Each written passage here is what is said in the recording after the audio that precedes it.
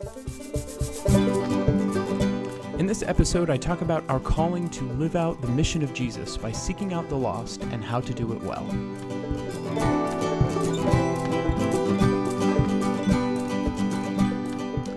You know, my friend said he was thinking of buying a car with a transparent driving wheel, and I was like, dude, steer clear. Hi, everyone. Welcome to episode 98. It's so good to be back with you. If this is your first time listening to the podcast, I highly encourage and invite you to rate and review this podcast.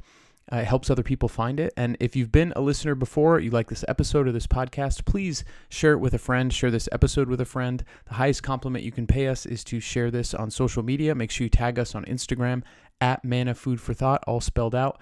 And you can go to our website, mannafoodforthought.com, to contact us via email with suggestions for episode topics, with questions, and also to see all of our weekly blog and old vlog content, as well as our whole archive of podcast episodes. You can also see the Patreon tab when you get to the homepage. If you want to become a financial sponsor for as little as $1 a month, you can do that there, mannafoodforthought.com. So, all that being said, welcome, my friends, to this episode. Let's get into our peak, pit, and plug. I'd love to hear what some of your peak, pits, and plugs are. So if you're a listener and you enjoy this or you enjoy this reflection, I would love every time you hear an episode, just email me. Let me know what your peak, pit, and plug is. I'd love to be keeping you in prayer and celebrating with you and seeing what things you're into. So my peak was that for the first time in 2 years, I got to go back in person to the Catholic Youth Ministry Convention that Life Teen does in Scottsdale, Arizona. It was in person this year. It was just this past week as I'm recording this, and it was such a gift to be there. It's like a big old happy Catholic family reunion of ministers. And so it was smaller, a little more intimate, but it was still just so good, mainly to just be in community with other people and to not Arizona has different laws different regulations about masks and a lower case count. So really didn't have to wear a mask when I was there, which was different, but felt very safe. There was a lot of distancing, a lot of protocols being put in place, and it was just very beautiful to kind of feel that sense of normalcy again. So huge peak for me, a lot of highlights, one of which I'm going to be talking about in today's episode, but that was it. So the pit was, being away from my family. That was the longest I've been away from my family. It was almost a week. It was 6 days. And also all the people that were missing, all the other area contacts. I'm an area contact for Life Teen. And there's a lot of other ones that I only get to see, once a year at these types of events because we're spread out all over the country, some all over the world. And a lot of them couldn't be there. And a lot of other youth ministers couldn't be there or weren't able to make it. So it was bittersweet in that sense, but it was still so good to gather. My plug is a book that I just finished, and I was reading while I was there that also kind of contributes to the idea for this episode, which is a book on discernment. It's called Discernment, Reading the Signs of Daily Life by my homie, Henry Nouwen. I can't wait until hopefully one day he's canonized. Such a great writer and modern theologian. So highly recommend that book. It's an easy read. If you're thinking of, discerning anything, if you have trouble making choices, if you really have trouble listening to the voice of God and discerning, is that God's voice or is that my voice? This is one of the best books I've ever read on discernment, if not the best book I've ever read on discernment. So highly recommend that. And in that book, as I'm kind of segueing into this episode, Henry Nouwen talks about paying attention to how God is speaking through 4 prime ways. And this is a very generalized summary of the book, so I highly still encourage you to read it because he breaks each one open. But he says basically through books or the things that we consume intellectually, nature, he calls it the book of nature, so creation, people, and events. And, I was reading while I was in this new place. I spent a lot of time outside in the warm weather. I got to see different people I haven't seen in a while at an event. So all 4 of these were kind of like peaked for me when I was at the conference I was just at. And I was reading this book and really trying to have been for a while also trying to discern what's next for me. Like, what is the Lord calling me to do now that the chaos of this ministry year is over, and our new youth minister, by the way, pray for our new youth minister, Tanner, at St. Timothy. His first day was today, and I threw a lot of information at him, and so I hope he wasn't too overwhelmed, but he's a great guy, and needs all the prayer and support and encouragement that he can get, because ministry tends to be a pretty thankless job. And if you're in the area, in Laguna Niguel, South Orange County, and you want to get involved in a super awesome parish youth ministry or young adult ministry, let me know, and I can set you up with a meeting with him. So anyways, now that all that is over and he's started, I've been discerning what's next. I'm still set on doing ministry at St. Tim's for the next couple of years at least, but what is the Lord calling me to now that it's not just survival mode? How is he really calling me to use my gifts and expand my role at the parish, and also how I just live out my faith in the world? And one very important and just beautiful conversation I had was with another area contact, friend of mine named Kyle from Louisiana. And he was just kind of talking about what he does in ministry. And he just threw this thing out there that he does. And he said, I spend 2 hours every week that are devoted to seeking out the lost. Spends 2 hours a week that are devoted to seeking out the lost. So he goes out into bars, into public, into coffee shops, and he starts conversations with people and tries to, introduce them to Jesus or see what their experience of faith is, and encourage them to come to this Bible study that he does, this Discovery Bible Study, that specializes in people really just kind of learning how to live out the faith and go live it out in the world, and people from all walks of life. And I don't know, I thought that was very cool. It reminds me of, Luke chapter 19, verse 10, where Jesus says, for the Son of Man has come to seek and to save what was lost.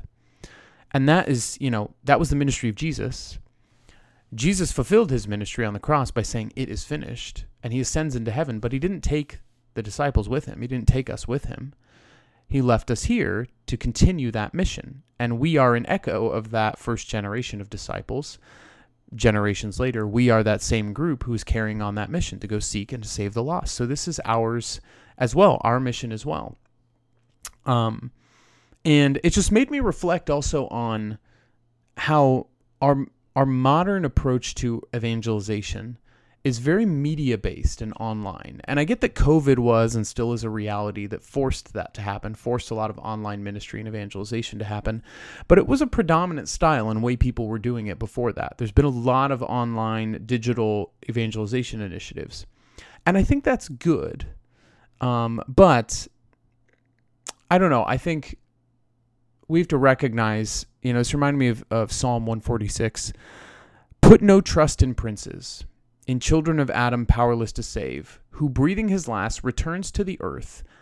That day all his planning comes to nothing.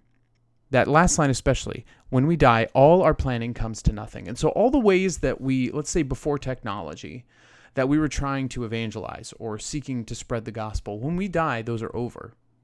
And I think the appealing thing about online evangelization is that almost you are setting yourself up to have this legacy.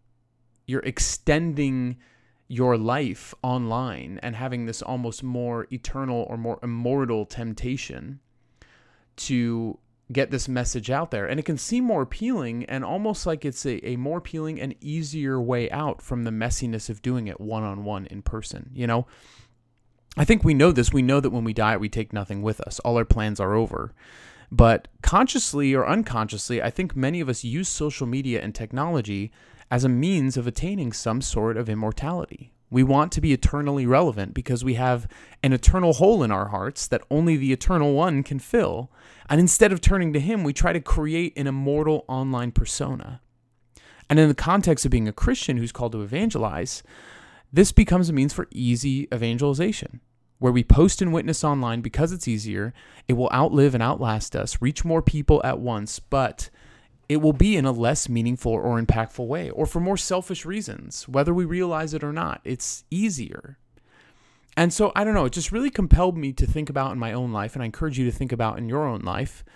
Do you spend any time, especially in person, devoted to seeking out and saving the lost? devoted to having those conversations? Do you just wait for them to come up naturally? Because really, how often does that happen naturally? It does, but like rarely, or do you witness only online, with a Bible verse in your Instagram bio or in your email signature, or in making a subtle reference to going to mass that weekend, or praying, asking if you can pray for someone else in the workplace or in passing? Those are great things, don't get me wrong, but they are just scratching the surface, I think, of what we're called to do. And that radical in-person, person-to-person, intimate type of conversation and relationship is the context that this happens in Scripture. And I know they didn't have these big technological advances at the time of Jesus. But I've said this before, that would be the equivalent of Jesus just becoming Caesar. He could have been like the military Messiah that people were expecting. He could have become the leader of the Roman Empire, and he could have just made a mandate and said, here's the good news, spread it to everybody, and, write it, announce it, and it would have lived on in the annals of history in a different way.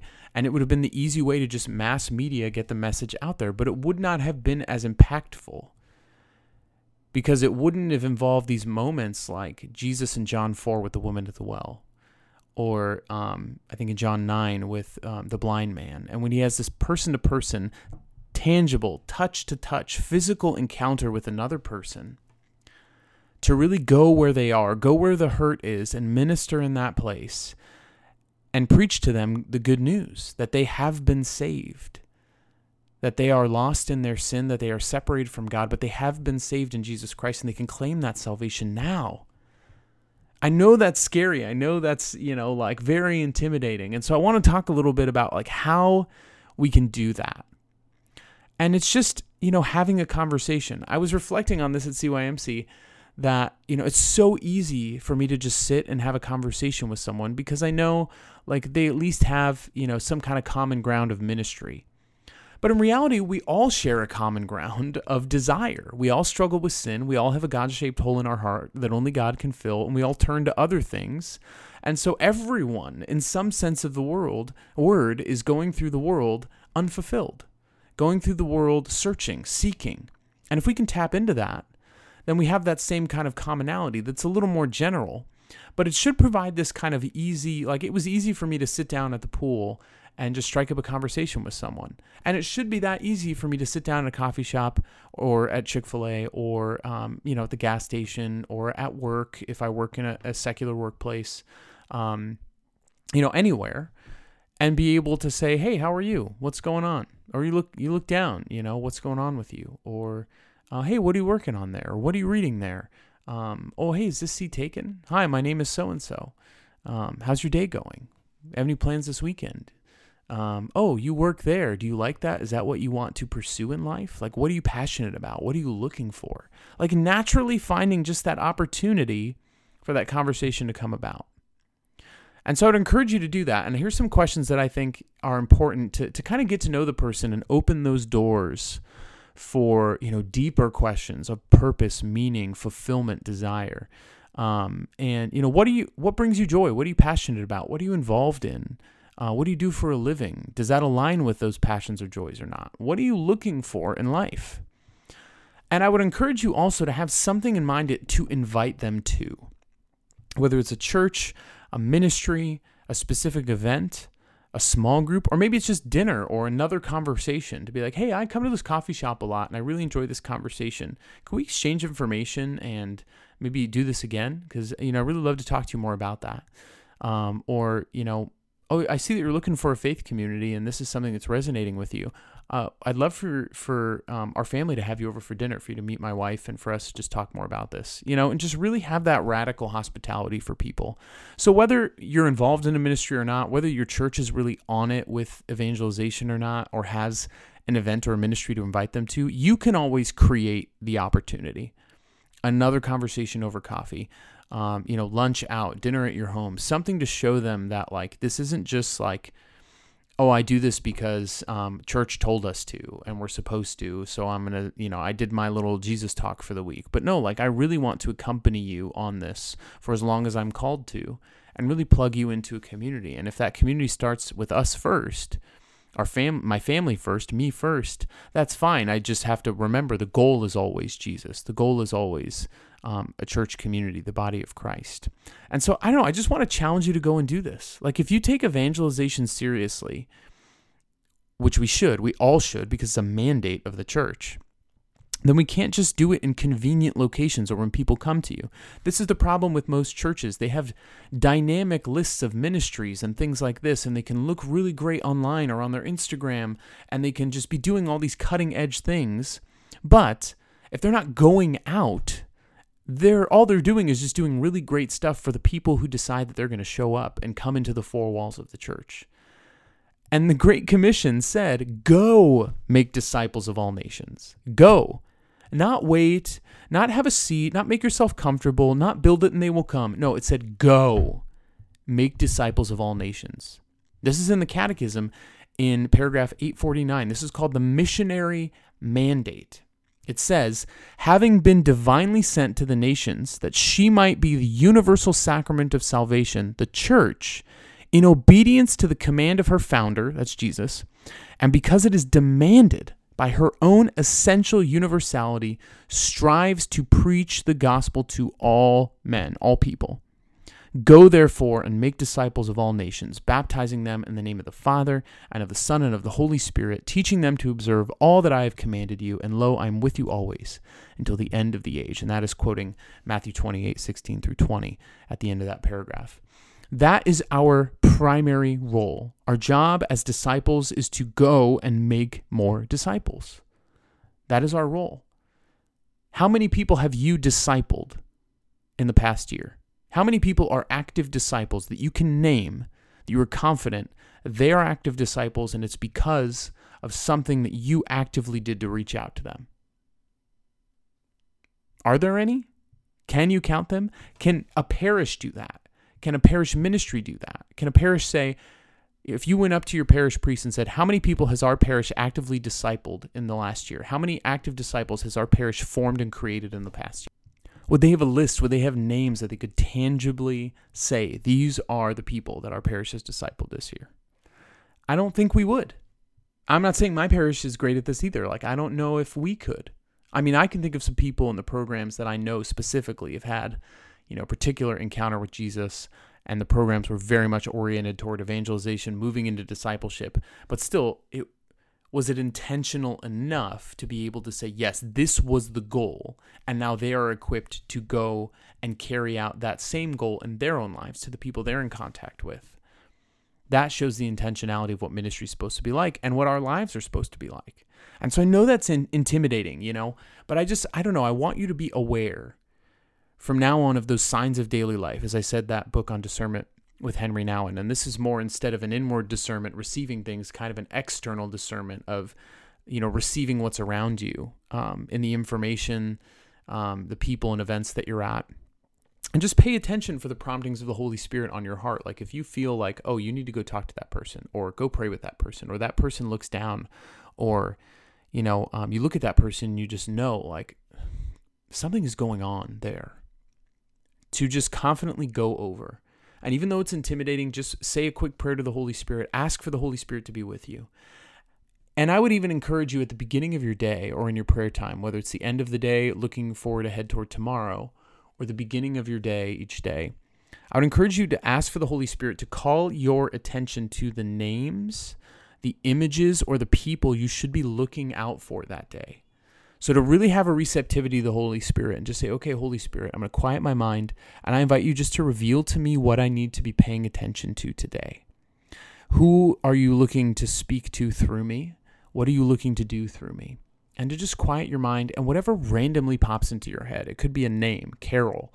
It could be, pay attention to someone in a green shirt, or it could be a time of day. It could be an image of a person. It could be someone with a cat. I don't know, someone that it just clearly is in your mind, and that throughout the day you're going to be thinking and having eyes for that and saying, okay, if the Lord brings someone across my path that describes, and that I'm confident that describes, I'm going to go up to them and I'm going to start a conversation and maybe reveal to them, like when I was praying this morning, this is something that the Lord revealed to me, and I just want you to know whatever you feel that the Lord wanted them to know in that moment. Maybe he'll reveal it to you that morning when you're reflecting. Whatever it is, allow the room and the space in your mind and your prayer for the Holy Spirit to speak and compel you to live out that missionary mandate to go.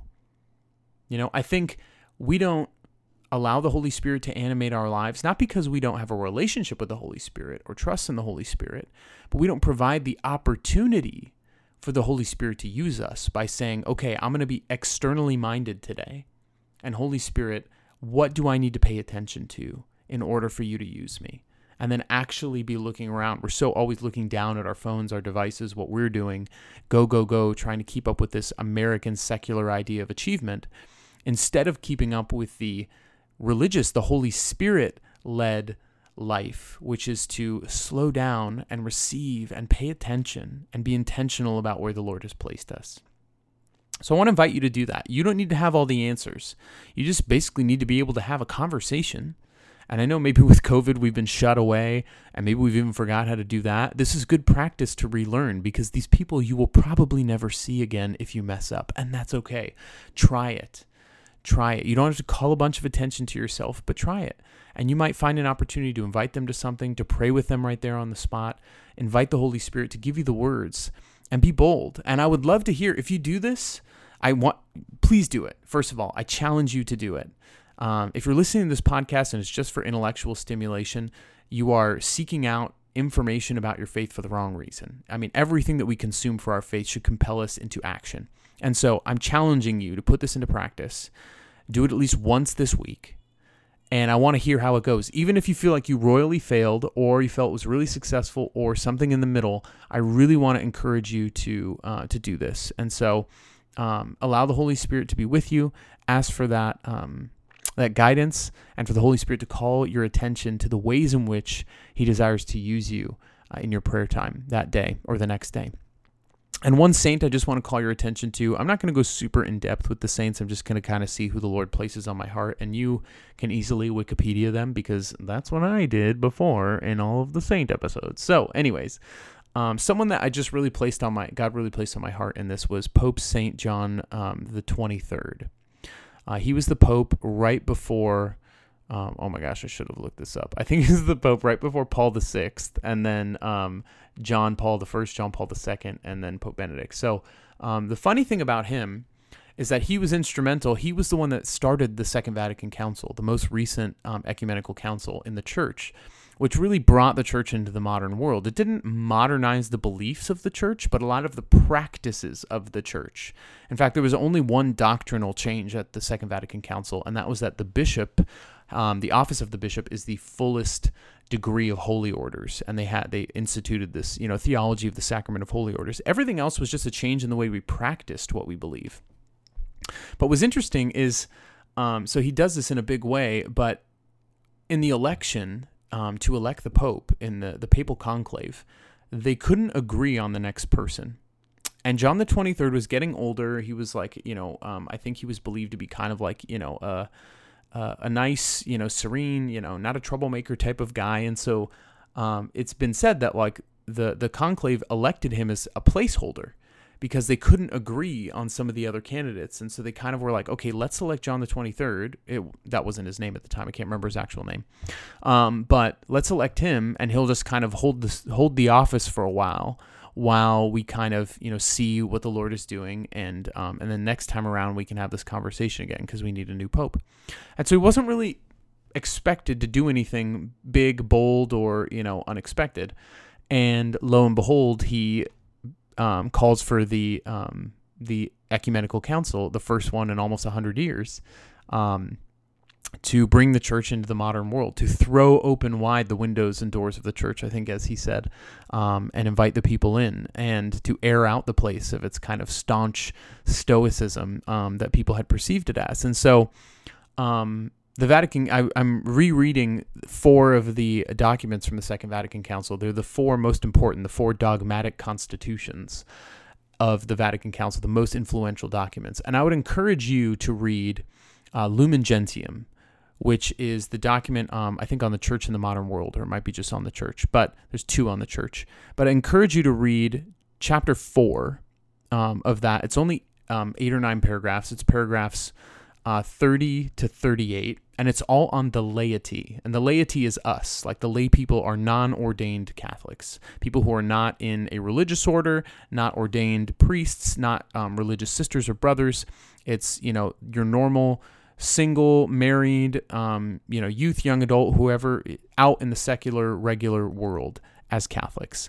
What our mission and calling is written in those paragraphs. I would highly encourage you to read it.